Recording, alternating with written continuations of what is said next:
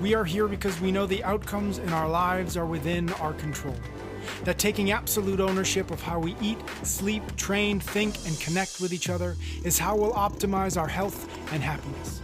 That chasing excellence is how we grab hold of what is possible. Our mission is to live on the run, always chasing, never stopping. Hello and welcome back to another episode of Chasing Excellence. How are you, Ben? I'm excellent. Thank you, Patrick. Good. We are going to do a HopperTalk today. HopperTalk is when you and I use this podcast as an excuse to talk about things that are random and not generally what we talk about here.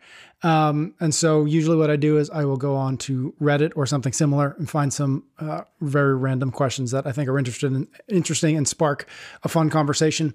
And then we just kind of see where we land, you and I. So we've got 5 questions as we often do.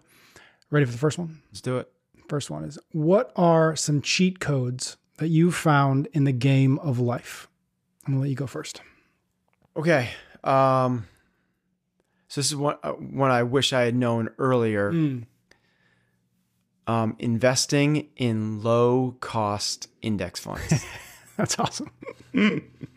That's awesome. It's a total life hack. Yeah. It just is like, I don't think there's anything that's more balanced between like the risk and the reward. And particularly if you get one that's a high yield dividends. Yep.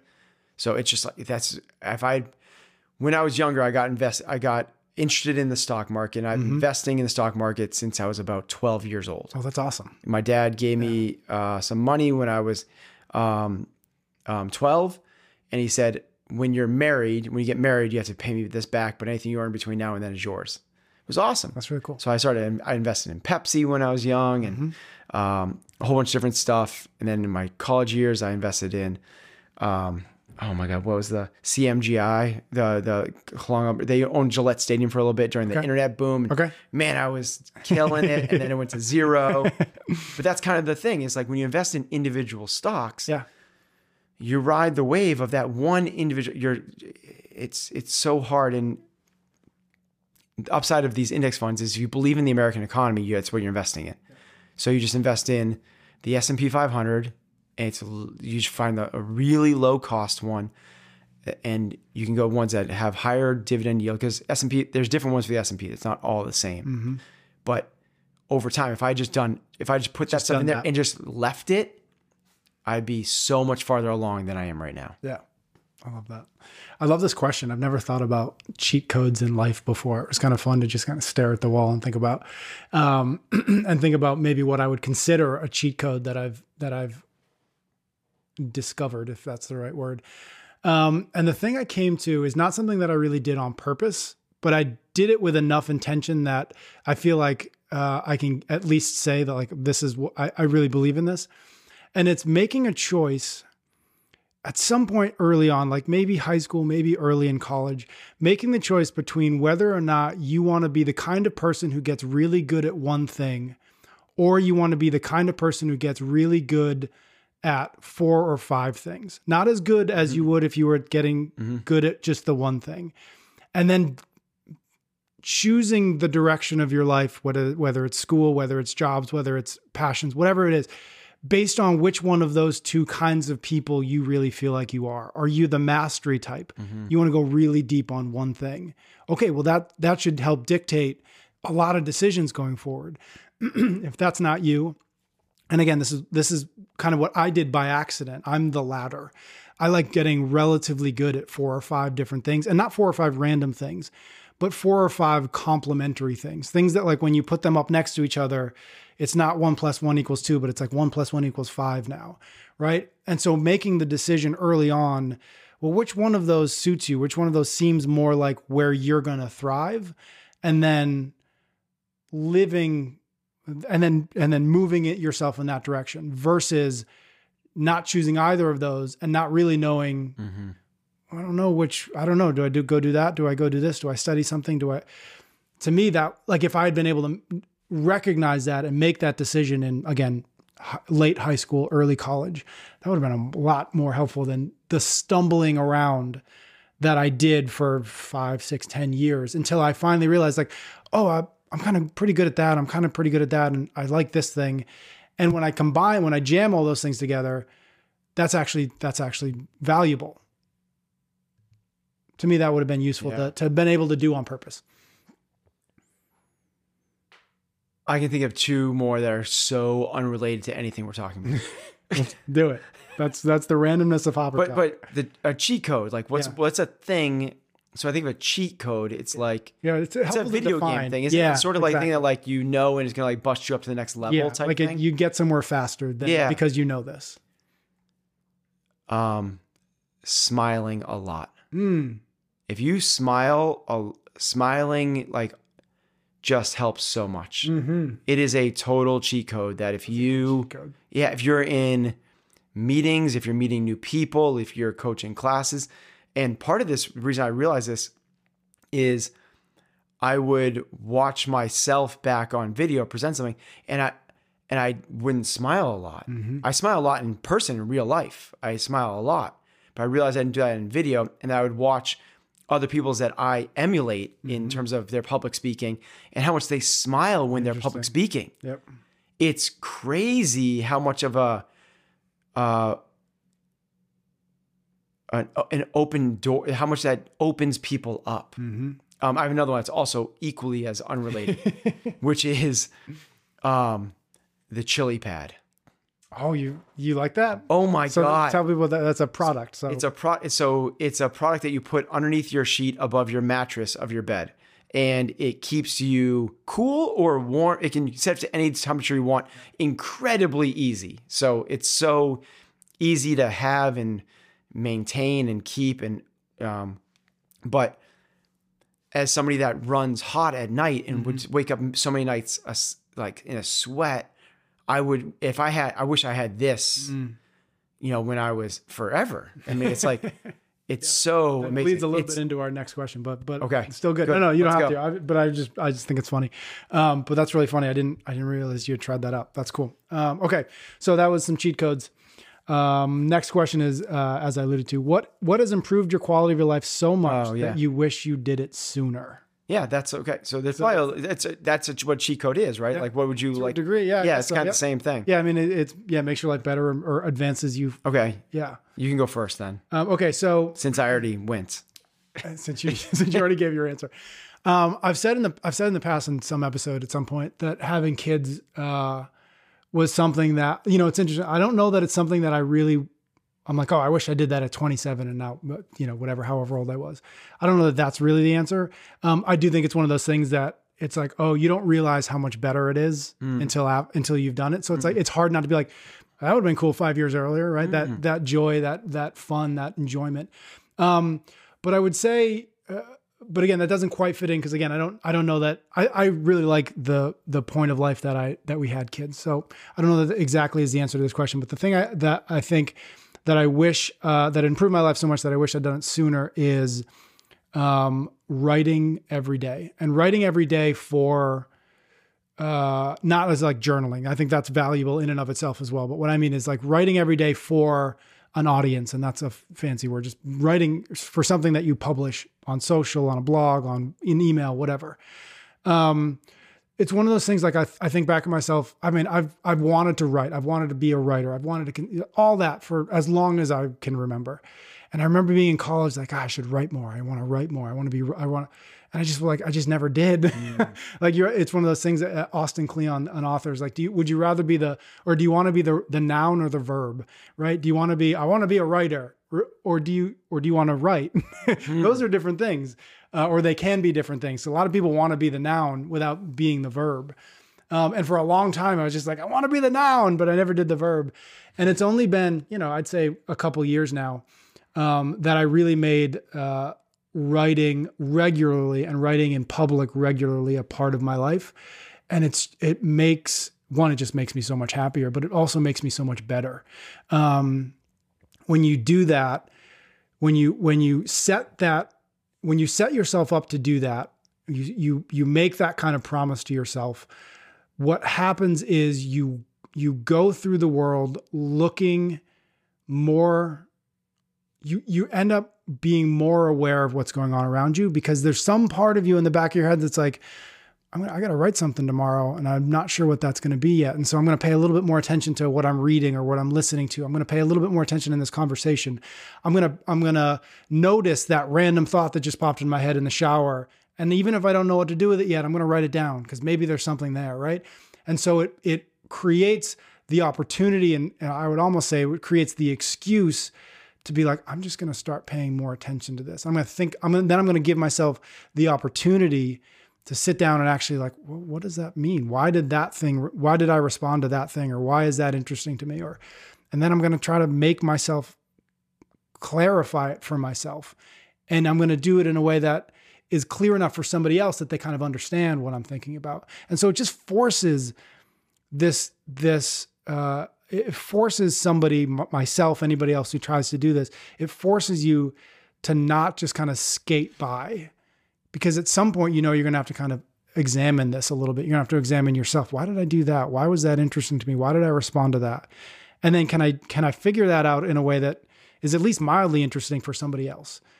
And so just that process to me is so interesting and so invigorating. And on the days that I do it, there are better days than the days that I don't. So that's my answer. That's cool. There's so many parallels to that so you use writing as a way to view the world, and it becomes this like bi-directional lens, right? Yep. I do that the same thing with coaching and with entrepreneurship.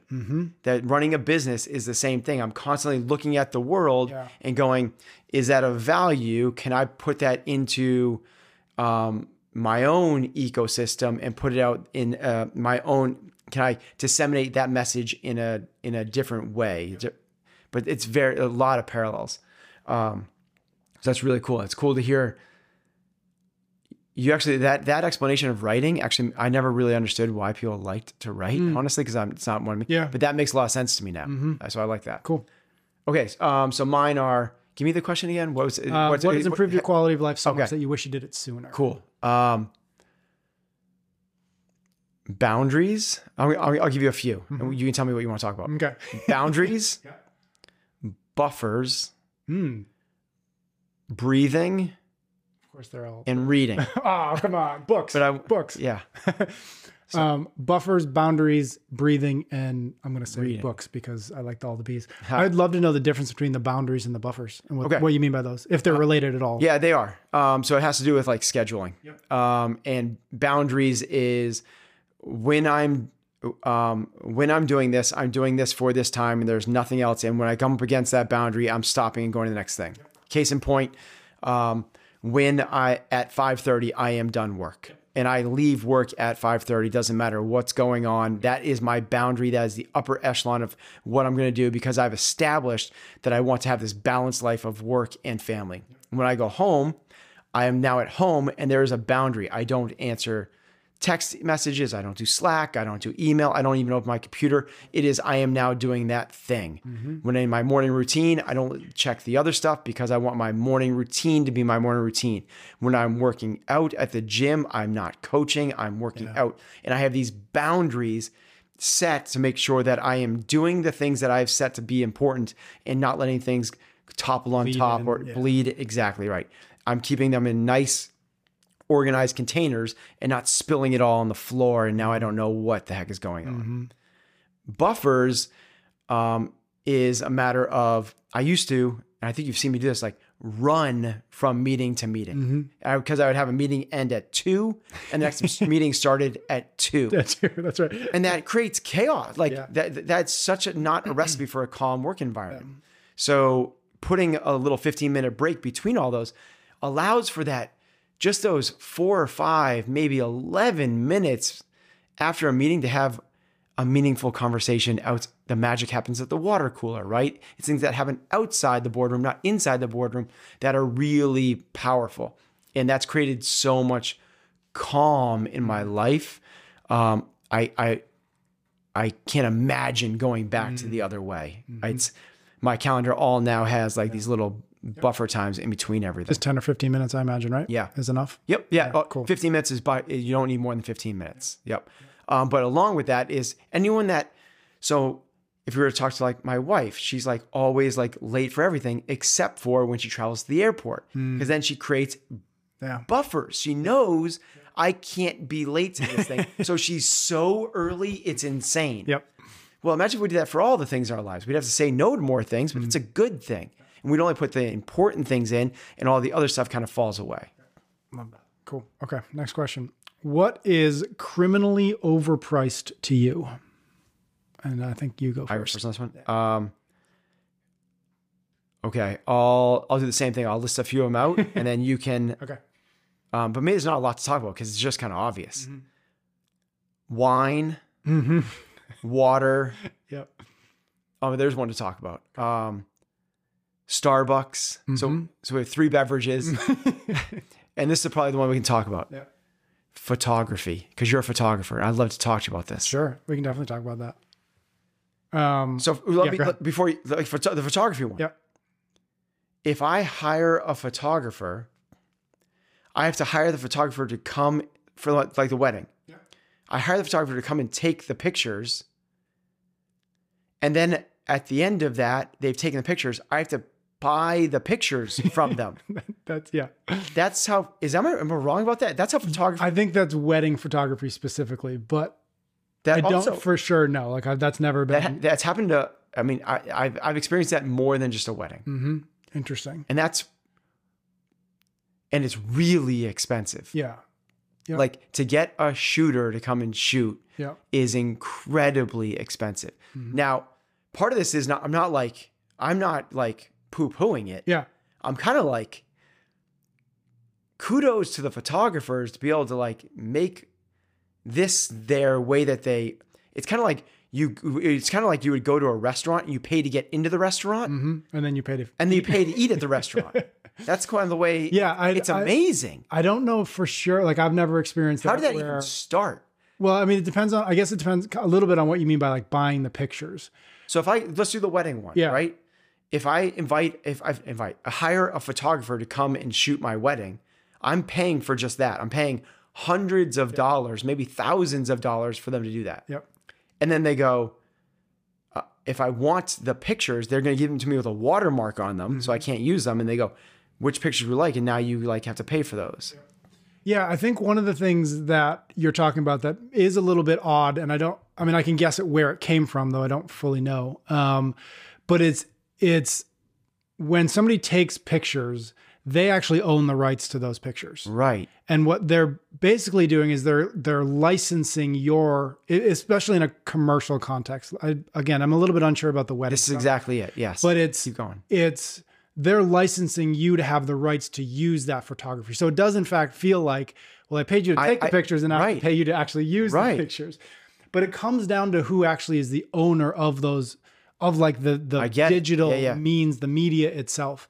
And for whatever reason, and again, I don't know because this probably started years and years ago with film and all the things. For whatever reason, when I shoot something, or if I were to shoot something, I own that. And so you have to pay me then to use them. And I don't know where it came from. I don't know. To me, it feels a little odd. It definitely feels a bit strange. Yeah, that's why it seems like crazy overpriced to me. If somebody doesn't get it, I'm going to pay you $1,000 to come and shoot this thing for 3 hours. Yep. And then you go, okay, like, yeah. And then part of that should be though. I get the licensing thing a little bit, but part of that should be like when you hire somebody to shoot something, implicit in that is some kind of deliverable out of that. And a lot of times that gets a little bit confusing because like, just send me all of them. Well, I can't send you all of them because if I were to go shoot, let's just call it like, let's just have you hire me to go shoot some Comtrend stuff, right? I'm in the gym for 3 hours. I'd shoot like 8,000 photos. Okay. You can't do anything with those because one, they're a file type that you can't do anything with. But so if you want some of them, I have to then go in and edit them. And that is kind of what you're paying for on the back end. It takes me a lot of skill to shoot them. And then it also takes me quite a bit of skill and time to edit them. And so as a user, I just want the photos. I totally understand, but I completely understand. And that's why I'm saying, like, if I'm a restaurant, it takes me a long time to go shopping for the ingredients. Totally understand. It takes me a long time to cook the ingredients. I know some folks that I will ask where the hell this came from. But that kind of is what you're paying for twice is, okay, now I want okay, I've agreed to 100 I get photos it, and now, but I just don't agree with it. Yeah, I think it's set up from, that's what I mean. It was set up by the photographers, and they did a phenomenal job of it. Good on them. Good on them. Like the chefs didn't do that. Yeah. The chefs didn't go like, listen, I know, like I'm going to go shopping for the ingredients, and then I'm going to cook them for you. That's agreed upon. And then I'll serve them to you. So there's actually 3 costs. And I'm going to clean up after it too. Right, so right. So you 4. Yeah. All right. Anyway, so wine, water, Starbucks, and one of mine, and it's kind of half joking, was criminally overpriced is water in the airport. Yeah, right. It's crazy. Which is similar. Like $4, $4.50 for a bottle of water, which seems strange. The other one, that we don't have to talk about, but it's health insurance. I think is just criminally overpriced. Well, that's more than just the this is a bigger thing. It's litigation. Yeah, totally. It's because doctors get sued, so the doctors need the coverage, and that's a big, huge, like the whole insurance system is wild. Yeah, health insurance is crazy. Yeah. But my real answer might be with that, I just have to throw it. It's like also I'll go college at this point now. Oh yeah. To get someone to go to college, seeing about like systems that are overpriced. Yeah. Like I have one in college, and I have one that's a senior in high school going to college next year. Like even when I went to college, whenever that was 30 years ago, 20 years ago, it was expensive then, but it was like 20 grand, 25 grand. Like a cheap school is like 50 grand now. Yeah. Most of them are 60 or 70. And there's schools that are like 85 grand. Yeah. 85 grand times 4? Yeah, because that's just the year. That's 1 year. 85 times 4 is over $250,000. Think of how long it's going to take that person to earn back that money, because they have to pay that back. It's not just earn the money, because you have living expenses. You have to live. Be alive for those. Yeah, you have to pay. Yeah. It's crazy to think how long it takes to pay that back. And then if you're a professional, like a lawyer or an accountant or a doctor, you have to go for even more school. Mm-hmm. It's like, holy crap. Yeah, that's a whole other. Yep, I agree. Okay, but I'll cut you off. No, all good. So my actual answer, or the answer I kind of came to, which is a bit of an interesting one when looked at through this lens, is I think one thing that's criminally overpriced is social media, in the sense of it's free, but it's not. Ah, there we go. Because we pay for it in things that are equally valuable to our money. We pay for it in time. Oh my gosh. Right? I've been listening to Chasing Excellence. So we pay for it with our time. We pay for it with our attention. We pay for it with our energy. And if you look at both on an individual level, what those costs are, and we can agree that those costs are relatively high. And if we look at it on a cultural level, we are living in a moment where we see the cost of this across communities, across states, across the country, across the world. Social media is incredibly expensive.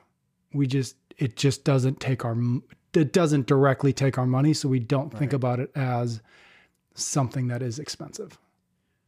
What about the argument that it's created more opportunities, leveled the playing field, I think, allowed more people to build their own brand and explore different things that they wouldn't have otherwise? Yeah, I think that's completely true. But I think if you were to look at it as net negative and net positive across everybody, far more people have suffered from social media than have benefited from it. I would agree with you. And now that said, you and I, we're part of it.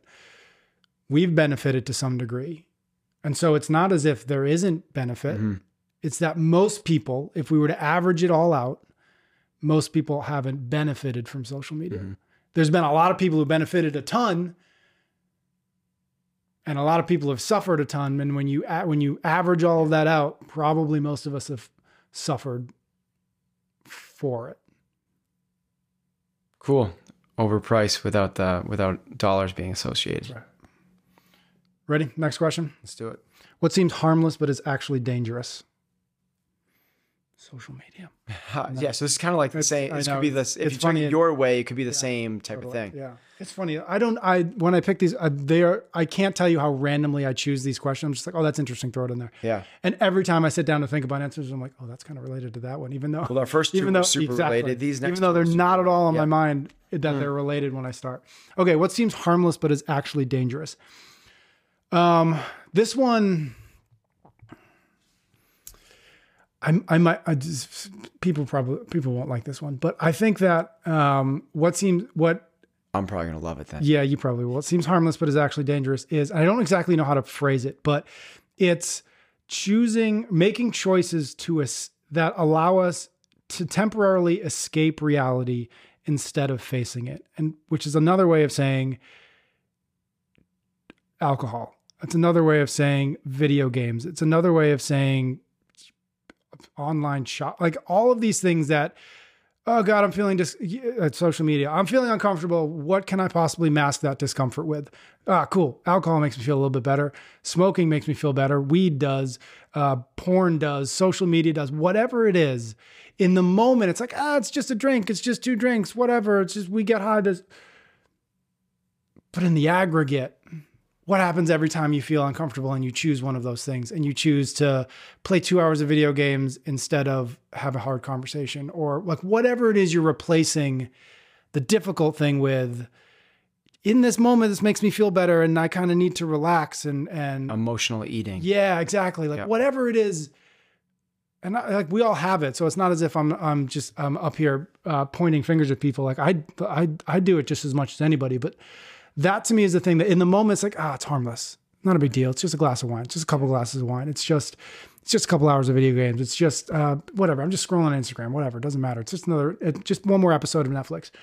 But in the aggregate, when you put all those things together, all those moments, all those decisions, all those opportunities to go hide from the reality because it's a little bit uncomfortable and it's easier, then I'm just going to sit in this for a few more minutes, or I'm just going to sit in this, so I'm going to deal with this.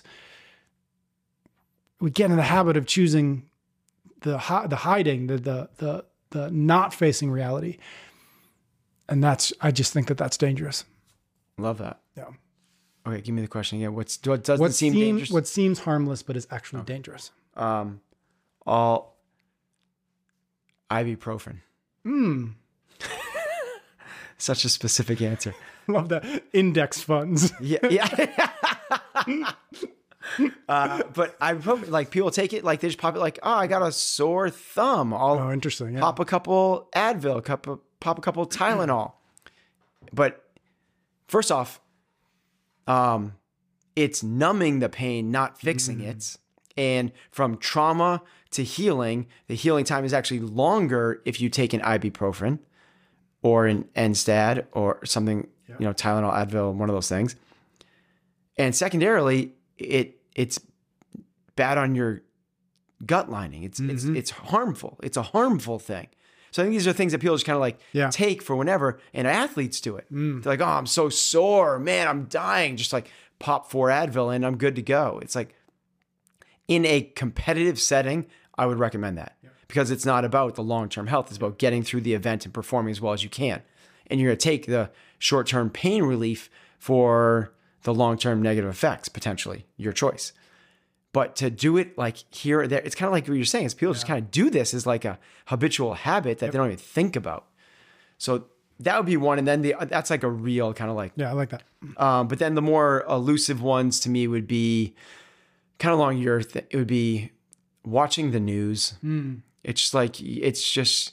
You're so getting pulled away from your circle of influence to the circle of concern. Yeah. And you're so surrounding yourself with more things, the reticular activation system of what you look for, you see more of. So you see all this negative stuff, you're going to see more negative stuff. And just watch the news and see how many things are popping up that are, lack of a better term, like they're just scare tactics. It's just it's the news was originally intended for what we think it is, which is informational purposes. When the networks came out, the government mandated that they have a news program. During the Cuban Missile Crisis, the news became the highest rated thing, outsourcing the things that they had to do just to be a viable as like a goodwill to society thing. So they turned it into entertainment. And that's where it switched. News is entertainment, but yet it's the same thing as social media. It's the same thing to me, where it's this negative drip, drip, drip, net negative, then net positive. People go, no, you have to know about what's going on in Ukraine. I'm not saying, totally agree. Understand what's going on in Ukraine and do something about it. What I'm saying is the constant drip of the negativity of things outside. That's what we have to be aware of, because it is detrimental. And another one to me would be kind of a Ben Bergeron thing, would be gossip and or complaining. Like they just gossip in the meantime. Just seems like this little thing, like we're just shooting the crap about Billy, Bob, or Susie, and we don't realize how harmful that is, especially if you do it in the long run. Same thing with complaining. It's so easy, and we love to complain because, by the way, both of those things are so driven by the ego. Your ego, the fastest way to elevate your ego is by bringing someone else down. Either complaining about somebody else or saying something bad about somebody else boosts you and your ego. It just feeds this thing inside of you that you need to feel important. Yeah, I obviously thought about complaining here. I just assumed that you were going to give the answer. So good job. Go. Yeah. All right, last question we've got, and this one I don't know if I have an answer to this, but I'm curious yours, and I'll stumble towards one. Looking back at COVID, which is of course assuming that it is behind us, which hopefully it is. Looking back at COVID, what are some of the most valuable lessons you've learned?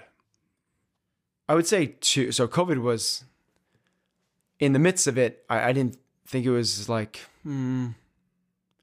I don't know. It was strange. Like that's such an obvious statement, but running a business and so the biggest lessons I learned were through leadership. Yeah. And the importance of something that I talked about being important, but probably didn't do as well as I could have. And it's communication. Like such a big part of leadership is constantly communicating. And what we had to do during COVID, because we didn't have the opportunity to be in front of people, meaning like at the gym every day, is we had to hold town halls and meetings and messaging and constantly. And it's so easy to dismiss, kind of what we were just talking about the last one, dismiss these small things like, well, I don't need to do that right now. But that is so important of staying in front. And I really learned a lot about leadership the hard way. Through the COVID experience. The next was the really early days of COVID when we shut down the gym, and man, like it became real that this was going to last more than 2 weeks. Like the business was on the brink. That was a pretty stressful time. Honestly, to the point where my stress hasn't recovered since then. So I wear a wearable, I wear Whoop. It measures your stress. My HRV, which is a measure of stress, the higher it is, the less stress you have, basically, was kind of off the charts. Like Matt O'Keefe was like, we've never seen this before. Like, what that? You're higher than every games athlete. Like, you're we thought it was a measure of fitness when we first got HRV. We didn't know. We were really early on in the Whoop game. They beta tested a lot of it with us. And they're like, oh my God, it's a measure of fitness and Ben should be at the game. I'm like, I'm not fit. I just have no stress, bro. I was so chill. I was so chill. COVID changed that, and it hasn't come back, which is really weird. My HRV used to be in like the 180s, 90s, sometimes 200. And now it's in around the 120s on the good. And during the stressful days, obviously it's in the 70s or 60s. Really low HRVs for some people can be in the 20s or 30s. But it was stressful. And what I recognized was the antidote to anxiety is action. That was a big, massive lesson I learned through there, because I had all the business is failing, all of these things pulling in, so many people getting sick, and all this, like, how do we train elite athletes? And there's so many different factors, right? And not to mention the normal things of like people, dying, and having to do with the state mandates and all the rest. And I was stressed maximally for a very long period of time. And then finally had this thing where I was like, I'm going to leave the house. I'm going to come to this office that we're in right now, write everything I need to do on the whiteboard. And I listed out like 50 things. And I just started going with what's the easiest thing, not the biggest, what's the easiest thing to accomplish? And I would just do that thing. I would just, what's the next easiest? And I would do that thing. What's the next progress? Just to make some progress. And that action started snowballing, speeding up, and started feeling good. The dopamine response, like I'm getting stuff done, and like, holy cow. And that really helped. That was really, it turned it into an exciting time. Still stressful, but in the way that like you are when you're starting a business, exciting. And it changed it from stress to excitement. Yep. Because you started pushing instead of being pushed, right? Instead of just sitting here letting the forces move me and kind of like I'm a victim to this whole thing, it was no, like I'm going to take some action. I'm not going to be a bystander. I'm going to be a participant. I'm going to make this happen. And it's the life hack. It could have been the answer to the first one. Is action is the antidote to anxiety. Like if you are feeling stressed, the worst thing to do is sit there and mull that over. It's Einstein's quote, which I'm going to butcher in some way, but if we have the same thought process trying to solve problems that created the problems, we're going to get, that's craziness. We need to get out of that and start working. We start making it happen, put the boots on the ground and actually do some work. And in some degree, I imagine it almost didn't matter. It doesn't matter what direction it is. you Nope. You have to stop thinking. thinking. You have to stop thinking. It doesn't matter what it is, big, small, impactful, not impactful, because you have to build, measure, learn. You have to start, you have to build, you have to do something, cross them off your to-do list to learn something to move forward in the next thing. All right, what's yours? You've had time to think about it. Yeah, I've had some. So I think that the biggest lesson for me, like, and you know this, but we had a baby in April of 2020, like right at the start, which is I wouldn't recommend. But one of the things that kind of, because we had to, that we kind of constantly like, okay, yep, we can do it, is just everybody's ability to just adapt and move forward. I think is so much greater than we ever give ourselves credit for. And it's greater than we ever kind of force upon ourselves, because we all like, homeostasis. We all like, okay, I got my thing. I know how to do this. We do it this way. And I think one of the biggest lessons for the last couple of years is that we're all so much more capable of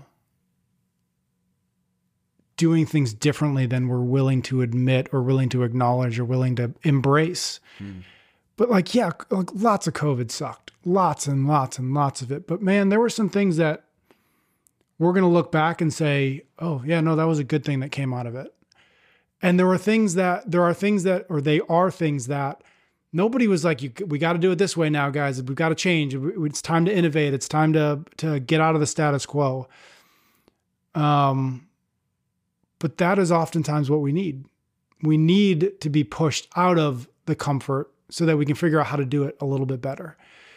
And so I'm really interested to see what, work looks like in 5 years. We've talked about that a lot. Like how do you get all the benefits of the thing you're building over at Comtrain, that office, that shared space, and also the amazing things that can happen with individual health or balance or whatever, when like, okay, yeah, you don't have to come here on Fridays, right? Like what happens when everybody gets to find a little, and that wasn't going to come unless it was forced upon people. It just wasn't. Like everybody was too comfortable. What's school going to look like, right? We talked about how expensive college is. Well, what's it going to look like in 10 years when we've learned a lot of things from this experience?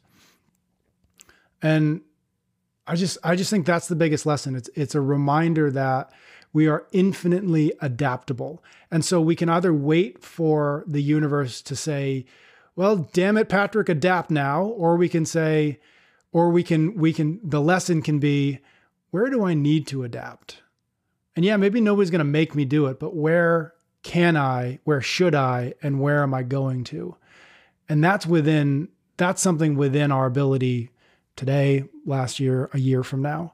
That's a skill that we can develop, that sort of perspective, that sort of mindset.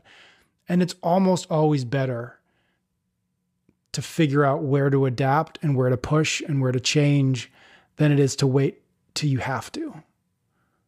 And so that's the biggest lesson for me, is just a reminder of you can either choose to be uncomfortable and change, or you can have to get uncomfortable and then change. And one of those is better than the other.